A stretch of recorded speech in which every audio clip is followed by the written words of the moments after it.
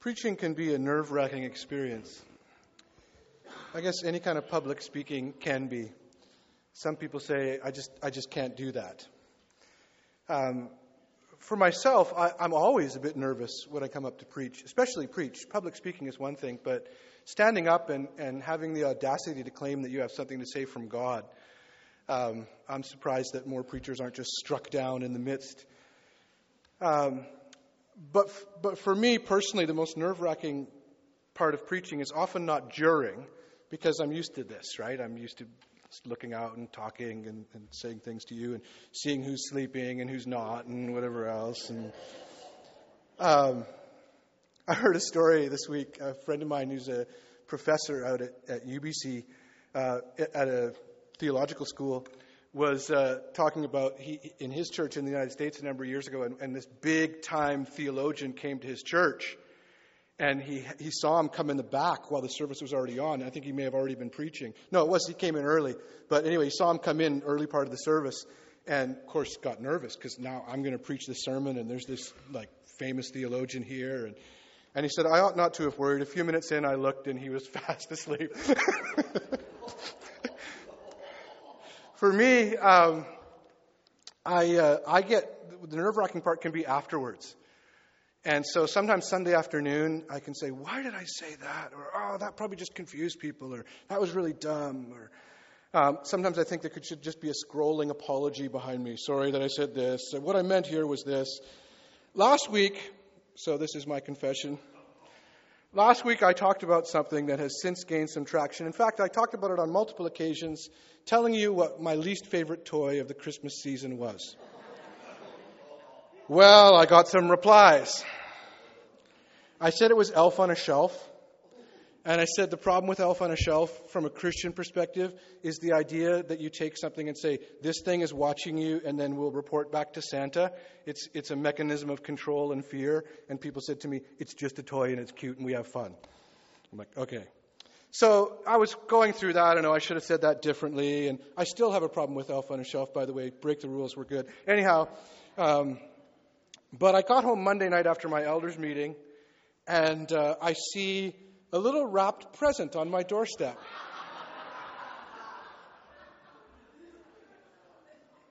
And I opened it up, and there it is. With this card. I'll read it for you. Dear Pastor Todd and family. Why'd you drag the family into this? Whoever did this, I'm looking over here. Anonymously. Please reconsider your thoughts on my twin. As you can see, I'm not evil and neither is him. Terrible grammar, though. Anyhow. We're all about fun in an often stressful season, yet we know all underlined and capitalized about the real reason. May you smile when you see us upon a high shelf, and remember, we come to help you lighten up your awesome self. God bless. See Elf.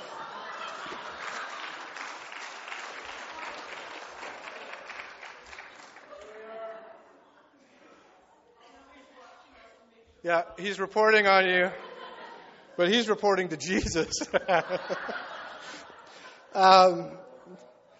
So I have a word then for what I experienced after that. And then when I found out who it was, because I have private investigators who go and find out, I experienced unexpected joy.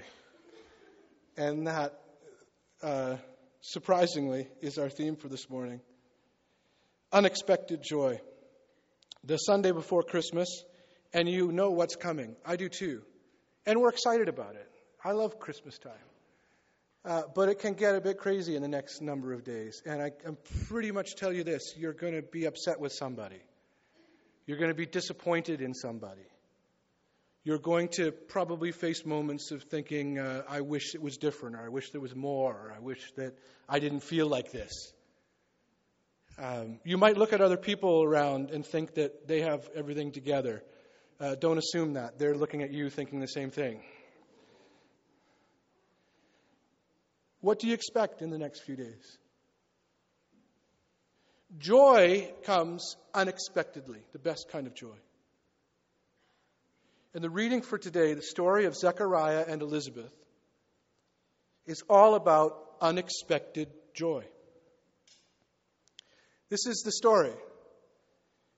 It's an old couple, past their prime, whatever that means, probably just barely content. But they were religiously devout. He was a priest in the temple. The story has a crisis in it. I think you can change the only slide we have. You can change. There we go. Now you know what we're talking about. The story has a crisis in it, but the crisis is old. It's dated now. And so, you come across somebody who's facing illness or something, and your heart can really go out to them. And sometimes the crises that people carry, be they mental health crises or chronic difficulties, they can get a little weathered and old. How are you doing? Oh, you're still not very well. And Elizabeth and Zechariah, their crisis was a little bit old. They wanted a child, and they had no children. And now they certainly had given up on that. In that culture, much more so than today, being childless was a sign of God's disapproval. And so they carried with them not only the ache in their own hearts for what they wanted, but they carried also with them the disapproving looks of others, who still today we do the same thing. We conveniently explain why somebody else is facing difficulty, and we convince ourselves that it must be their fault. There are angels in the story, so that's good. Or at least there's an angel, but it's a big angel. And there are miracles in the story. But the story is all about unexpected joy. How is this a Christmas story? Well, it's the beginning of the Christmas story. Some of you, when the reading was read, if you don't know the scripture, you hear the angel speaking to Zechariah, and he says, your wife's going to have a baby. Well, you realize Zechariah is supposed to be Joseph, and Elizabeth's supposed to be Mary. Your wife will have a child, and you're to give him the name John? Oh, this story isn't about Jesus, it's about somebody else. But this is the beginning of the Jesus story, at least at the birth of Jesus Christ on this earth. This is the story of John the Baptist's birth, and John the Baptist will be the one who, we know from Sunday school and whatever else, John the Baptist prepares the way for Jesus. You can remember the reading we had when we lit Advent candles earlier in this season, talking from the prophet Isaiah, who says, a voice cries, in the wilderness, prepare the way of the Lord. This, Christians believe, is the voice of John the Baptist. Every valley shall be raised up, every mountain made low, and the rough places will become a plain, and the glory of the Lord will be revealed. This is the coming of Jesus. And it is always, and for those of you who, by the grace of the Holy Spirit, feel that just more than the warm Christmas spirit, which is nice, you look around, you see your family, and you think, this is beautiful, this is wonderful. Even more than that, and you can be alone when you feel this. You might not have family gathered around, but if you have that moment where it dawns on you what Christmas is about, it comes as an unexpected joy. What's the worst thing about Christmas? You don't have to put up your hands, but I suppose it's what we've made it, but I mean, somebody told me yesterday, we had the gift wrapping event here. Somebody told me yesterday, someone who came to have their gifts wrapped, that they saw on Facebook, it wasn't a friend of theirs, even a Facebook friend, it was something else that had been passed around and around. Some woman had posted a picture of her living room, the Christmas tree, and the living room quite literally filled with toys, or with wrapped presents. 300, apparently there were 300 boxes. And of course the comments were, what's wrong with this woman? Why so many presents? She has 2 young children. And she said, I work hard all year and I want to spoil my kids at Christmas, and that's that. What's the worst thing about Christmas? Money, crowds, the busyness? Most people would probably say the worst thing is the emotion that can come. And you can feel this even if things are going relatively well for you. And sometimes I think that people who've experienced great loss, it's easy to forget that you don't have to have experienced great loss to feel some of the melancholy that comes. But for those of us who haven't experienced great loss at Christmas time, it's also helpful for us to remember that there are people celebrating this, but the celebration always comes with tremendous pain as well. It's a difficult time. But much of the worst of Christmas comes around the word expectations. Family expectations, gift expectations. You ever gotten a gift for your child and you realize as they open it that they're terribly disappointed? They're looking around as if there must be something more. Or you've maybe cast yourself in the other role. You've received something from a loved one, maybe the loved one, the closest one, and you're like, oh. You ever felt that? I never have, but maybe you have. It's all around expectations. The hardest ones are family expectations for how things should be. Can we just have a nice dinner for once? Most of the time, let me free you from that expectation. Most of the time, the answer is no, you can't. You're after a Christmas card. You're not after your family. Because the person who says those ridiculous things or goes political exactly the opposite way that everybody thinks and has to make their point, guess what they're going to do? That's what they're going to do. Why are you surprised when they do? Much of counseling that I do when I talk to people is to remind people, why are you so surprised that that person is acting like they act? It's not that we're without hope, but, all of this comes around expectations. The story of Elizabeth and Zechariah, I told you they were old. Now, that's different than it means for us. They never would have reached the ages that we consider old now, but they had wanted a child, and for their time, they were past that age. Where they were in their lives, and at that point, they had probably changed or given up their expectations. They had accepted their lot in life. It wasn't the worst. They did okay as a couple. And then one day, it's always one day in many of these stories. Zechariah, the husband, the priest, that's his job. It's easy for me to identify with characters like this because he's just doing what he's supposed to do, but it seems that things aren't going that great or that terrible. It's just going. And by lot, by chance, apparently, he's chosen to perform the priestly function of lighting the incense in the temple. Whatever else was to happen that day for Zechariah, this was in itself the occasion. It was him going to the temple, me going to church, whatever it is, you in whatever role you are, and you have a special function that day that you don't normally have. That's what would set the day apart for Zechariah. At least that's what he thought. That's what made the day extraordinary, but that's about as extraordinary as he hoped he would get. He gets ready. He sets off for the temple. He prepares what he's supposed to prepare. And there's always preparing for ministers and priests. You've got to get this thing here and this thing right and that thing. And if he doesn't get it right, it was worse for him than it is for us these days. You remember the Old Testament and into the New Testament, what the priests would do when they would go into the holiest place. You know that they would tie, you know this, right? Those of you who know the Bible well know this. They would tie a rope around that priest when it was his turn to go into the holiest place. Why would they tie a rope around him? And in those days, always a hymn, of course. Why would they tie a rope around him as he went in? Well, because if he messed up and did something that he shouldn't have done in there, he probably was going to die, because that was where God's presence was. And you couldn't go in there and get him, because then you'd die too, because you weren't a priest and you weren't qualified to go in. So if he died, they could at least drag him out by the rope. Thanks be to God. When I mess up, it's just like, Todd, you forgot to do this. I feel terrible when I think about it. But I've never been up here with a rope tied around my waist. Though that would be a nice way to end, wouldn't it? Preach your last sermon and then they just drag you up. Zechariah is there and his role is important. And he's there as a mediator, as an intercessor.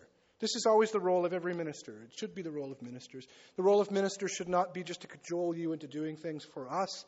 The role of the minister is to intercede on your behalf. And may I say, we share this responsibility now. It's different than it was in these days. We intercede for one another. But the role of the ministers, Keith and myself and the elders among you, is still to intercede on your behalf before God. And we do that. And we're pleased to do it. In those days, it was done in a specific way.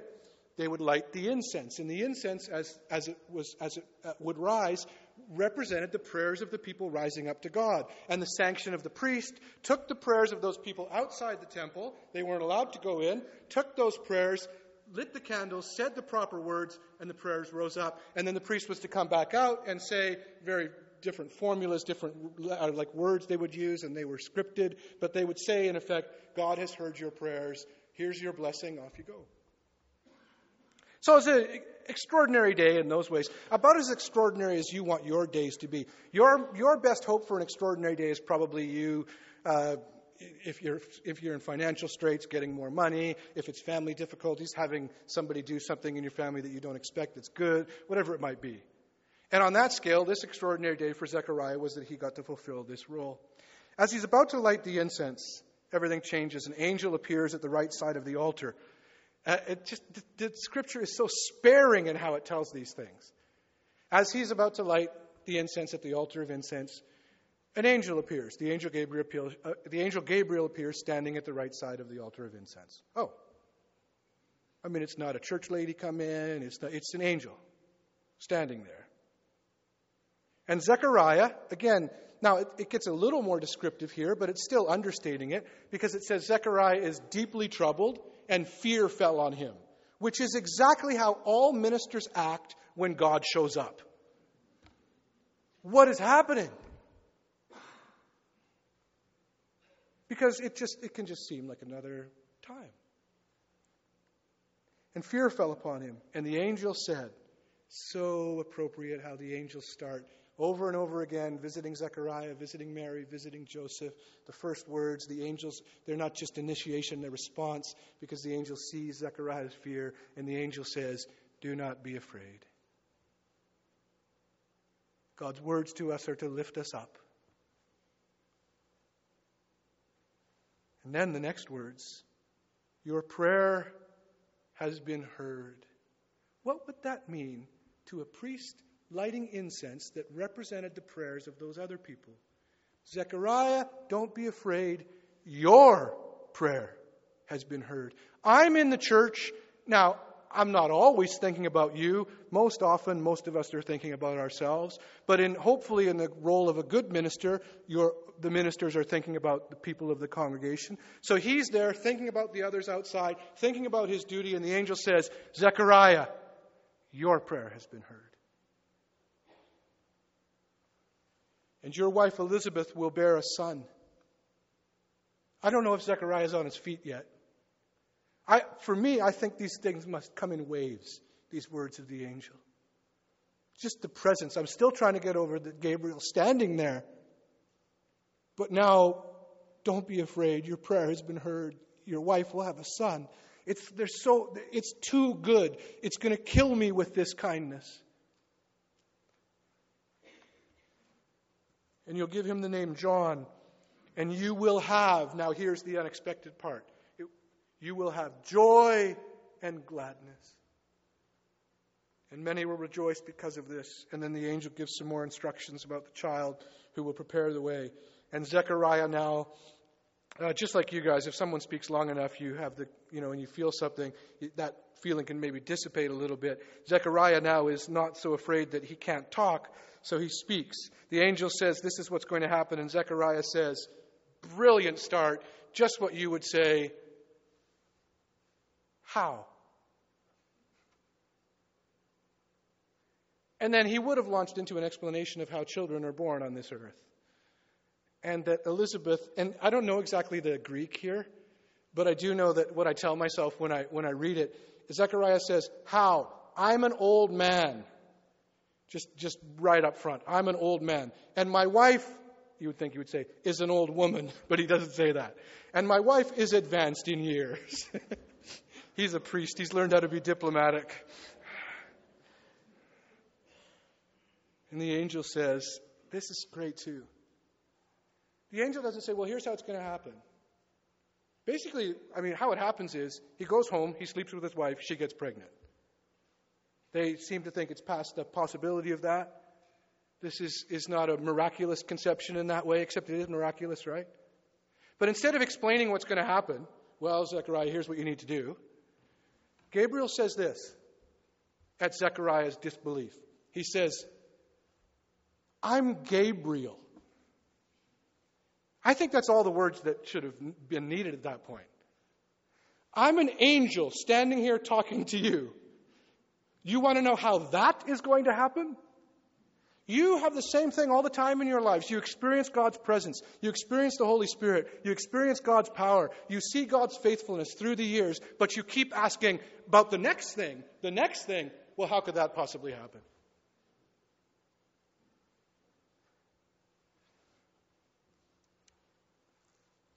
The angel continues. Gabriel says, this is the best part, especially for you when you think of what happens to this minister, this preacher, speaker. Well, Zechariah, because you didn't believe, from this moment on, you won't be able to speak. For 9 months, you're going to be mute. So the next thing Zechariah says is, well, it's 9 months later. Doesn't say how again. You're going to be mute. You can't speak. It must have taken a while, this interaction with the angel and with Zechariah, because the people outside were told they were getting a little bit antsy, saying, "Where's he at? He's supposed to come out and pronounce this blessing to us." And he finally does come out looking a little disheveled, I would think. Not looking like, composed like the priest would normally look as he comes out from this ceremony, this ritual. And he's supposed to give this line about your prayers have been heard and pronounce a blessing, and the people would be comforted and sent on their way. But instead, he just tries to do like a charades. That's what the Bible says. He starts saying to them. And I guess maybe he tried to explain to them that an angel came. I don't know what he did. What would you do? Why is he doing that? And the halo, there's no paintings yet by this point about this. And there was an angel, and he said to me, so they'd start saying to them, I don't know what's wrong with this guy. And then finally somebody says, he must have seen a vision, or he's crazy. And the people leave. Zechariah is mute. And he goes home, and he wordlessly lies with old Elizabeth. She must have known something was a little off. He's in a romantic mood, but he's really quiet.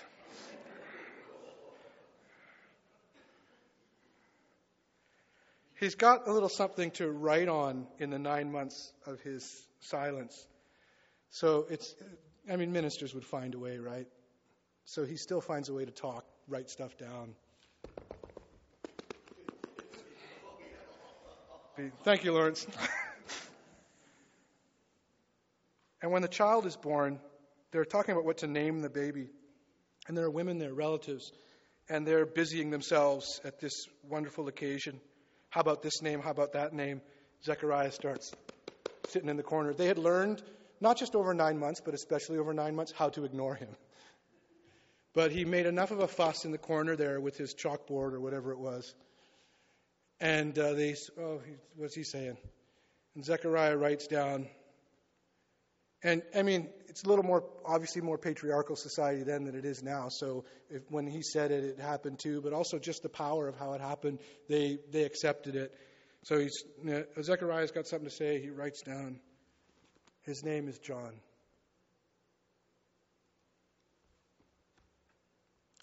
And then he can speak.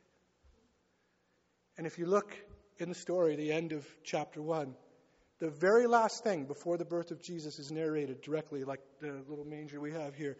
The very last thing in Luke's account is Zechariah's song that he writes and sings. No longer mute. What's striking about the story? There's a lot that's striking about the story, but what strikes me, yes, the angel appears. That's striking in itself. Yes, the angel says, God has heard your prayer. Yes, the angel says Elizabeth is going to have a child. That's all striking enough. But what's most striking, I think you'll experience this too if you read this account well, is when the angel says, after all of these things, and Zechariah, you will have joy and gladness. Unexpected joy all through this story and through the whole Christmas story if you hear it, if you know it, you can see it. And in your life as well. The best joy, the deepest joy always comes unexpectedly. Zechariah had grown to expect too little. It wasn't that this was wrong or bad. It's just that he had done what you often do, and he had settled in life. He served God, but he didn't expect God to actually show up, not least in the form of an angel. And he carried this ache about unmet expectations. It's unexpected because you know what life should be. What your hopes are. Maybe your hopes are next year you'll be better off, or next year you'll get in shape. There's a way to do that, actually. You don't have to just hope for that. But anyway, who am I talking to? Anyhow, next year you'll have a really good life. And when you get that in Christmas cards from people, when they refer to like that next year is going to be really good for you, I just know next year is going to be a good year. They don't know that. But those are the hopes we have. We hope about that high. We hope about that high. It's so pathetic. This joy is unexpected because it is always more but always different than you ever could have imagined. It does answer the ache in your heart, but it might not mean that you're better off next year. It does answer the ache in your heart, but it might not mean that that thing you're fearing will not happen. Maybe it will.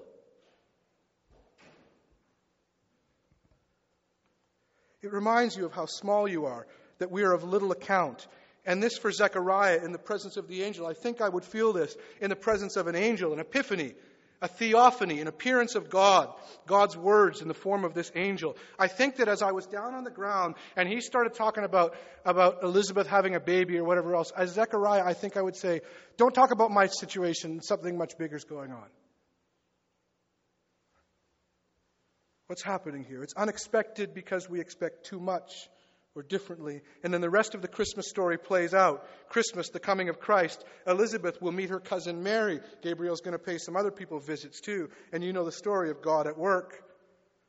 But then when the couple goes to have the child, I think this is the most unemphasized part of the Christmas story that you need to hear the most this year. Okay? When the couple goes to have the child, they don't even get a hotel room. Even a terrible one. I mean, now it's cute. Both St. Timothy's and Sutherland today had pageants. They did the dress up that we did before, and then we brought in the kids, and it's so cute, and everybody claps, and it's absolutely wonderful. And it's so tranquil. That's not how it was. It wasn't even this good.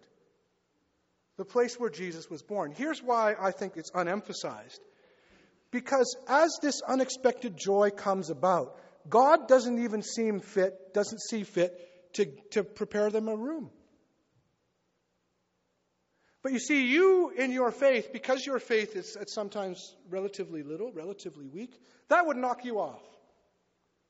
You would say, well, okay, God, I know you're with me. I know you're answering my promises. And off you go to have that child. And the minute you found out the inn was full and you don't get a room, you would say, well, God's not in this.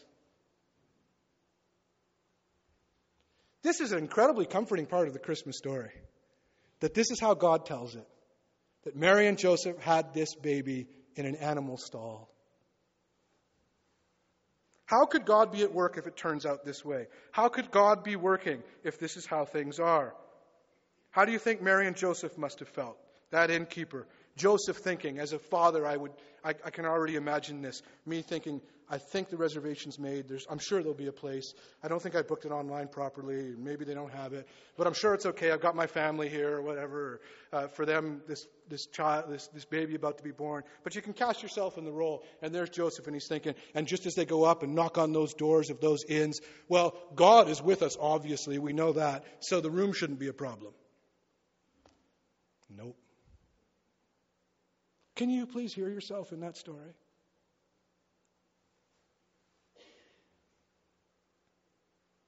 If God is in this, if God cares, here's what you're saying to yourself. Then all of these things will work out for me. Well, they didn't for them. This wouldn't be where they chose to have the child. I'm not saying that God is a bad organizer or has low standards, but look at the accommodation that he arranged for the arrival of the Messiah. It's almost enough to make you not believe, except it can do the opposite. It can remind you that even the difficulties in your life, that through those things you often judge things incorrectly, because there is joy all around in this story. Unexpected joy. It should not have been announced to the shepherds. The chorus of angels sings, "We bring you good news of great joy." And the shepherds say to us, unexpected, great joy for all people. And it rings through Scripture. You know the words, "The joy of the Lord is my strength." And when the apostle writes to early Christians, whose lives, by the way, have at least as much difficulty as yours, he writes to early Christians and resounds this again. May the God of hope fill you with what? Fill you with all joy and peace as you trust in him. The content of the joy and the occasion is not a nice hotel room, not everything working out for Mary and Joseph or even for Zechariah and Elizabeth. I'll show you what the content of the joy is in Zechariah's story. He's doing his work. He's fulfilling his duty to the all-powerful Creator God.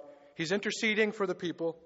Zechariah's work is marked by this mediation. In fact, Zechariah's work is marked in some ways by the distance between God and people, because he's going to stand in between, right? So he's aware of this distance. Not everyone can approach God. And even for the priests, they've got to have the rope tied around their waist. You see this distance? And the distance was not only felt in his work, because you know a little bit of his story. Perhaps for Zechariah, the distance was felt most acutely in his life. God, all these years I've been serving you, and this has been my one prayer. Those unmet hopes and expectations as he served God, that things should go well for him. And he kept at it, but perhaps he had the thought that this was all he should hope for until that one day. Was the content of the joy that Elizabeth was going to have a child? In one way, yes. Your prayer has been answered.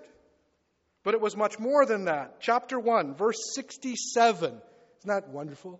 Luke 1 is a really long chapter because it's the setup for the birth of Jesus Christ.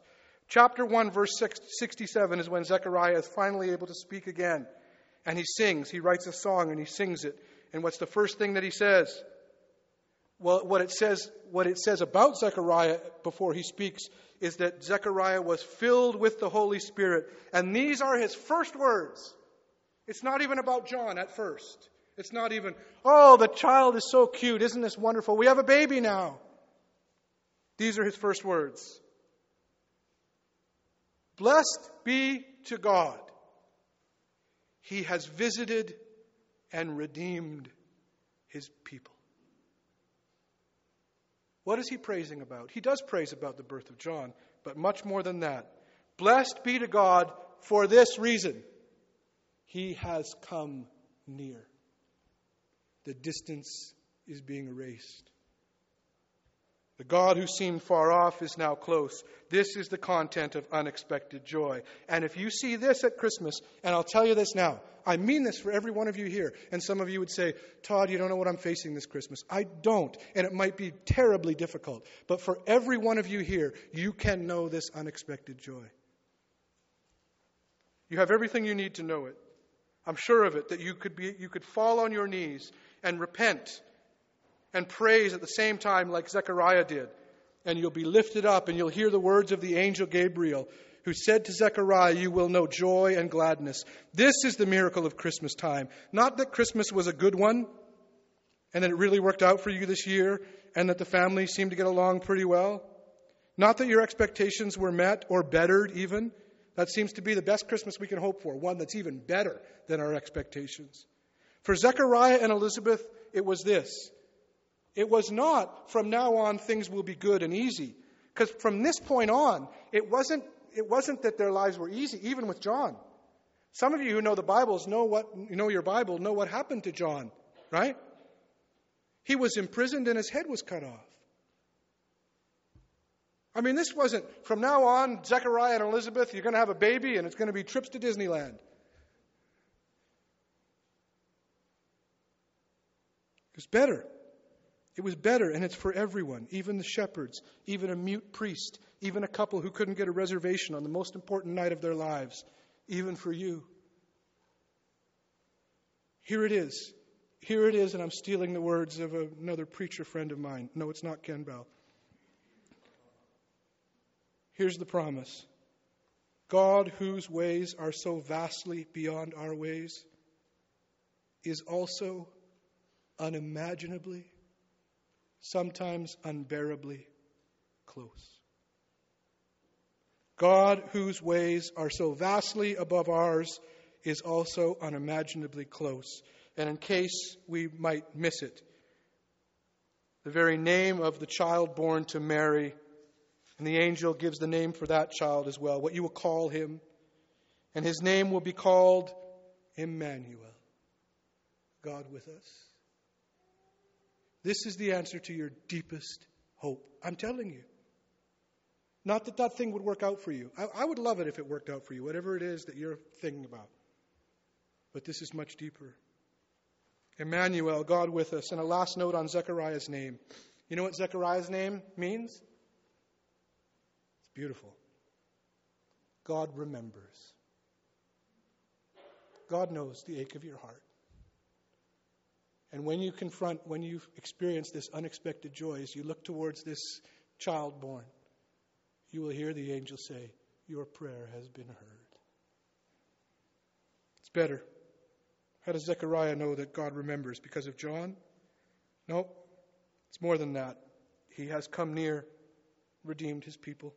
God's ways are vastly beyond our ways, but in Jesus Christ, God is unimaginably close. And so my word to you today, and I say it whether you've done this many years ago or if you've never done it, I would implore you, put your faith in Jesus Christ. God, who is so vastly beyond us, is unimaginably close. Let's pray. Come, Heavenly Father, on this best of all times of year, this best season, it's so good that we've done with it what we do with everything else we like. We've just made a mess of it. And we've hurt even those closest to us. We've hurt our loved ones in the desire to have a perfect holiday. Or we've ignored our loved ones, saying, don't bother me. Or we're so filled with self-centeredness, Heavenly Father, that we fail to see what is around us, even the people around us, let alone failing to see you. Would you confront us with this unexpected joy? May we put our faith in Jesus. In your name we pray. Amen.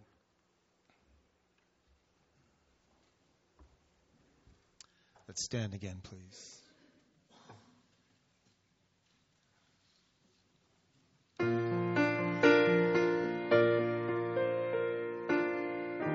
hoping words are coming up there.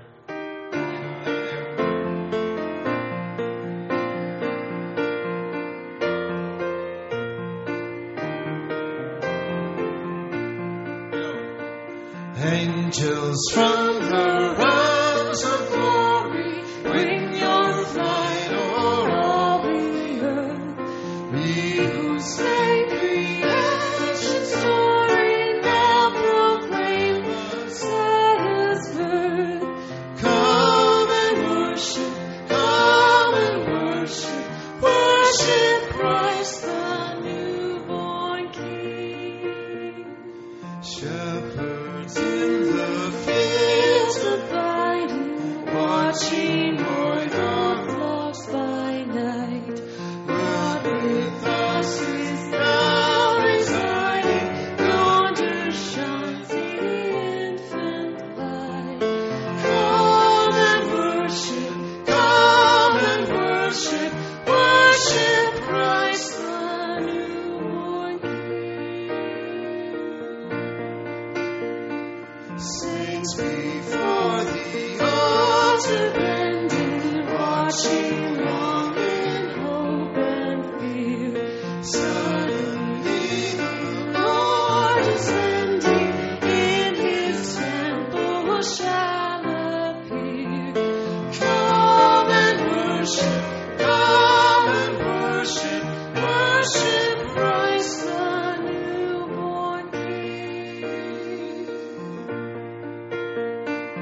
All creation join in praising God the Father, Spirit, Son.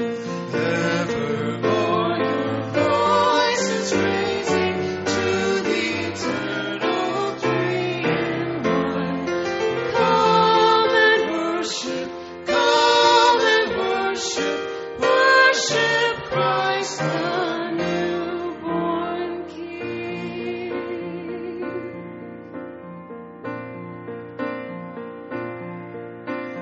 Oh, holy night, the stars are brightly shining.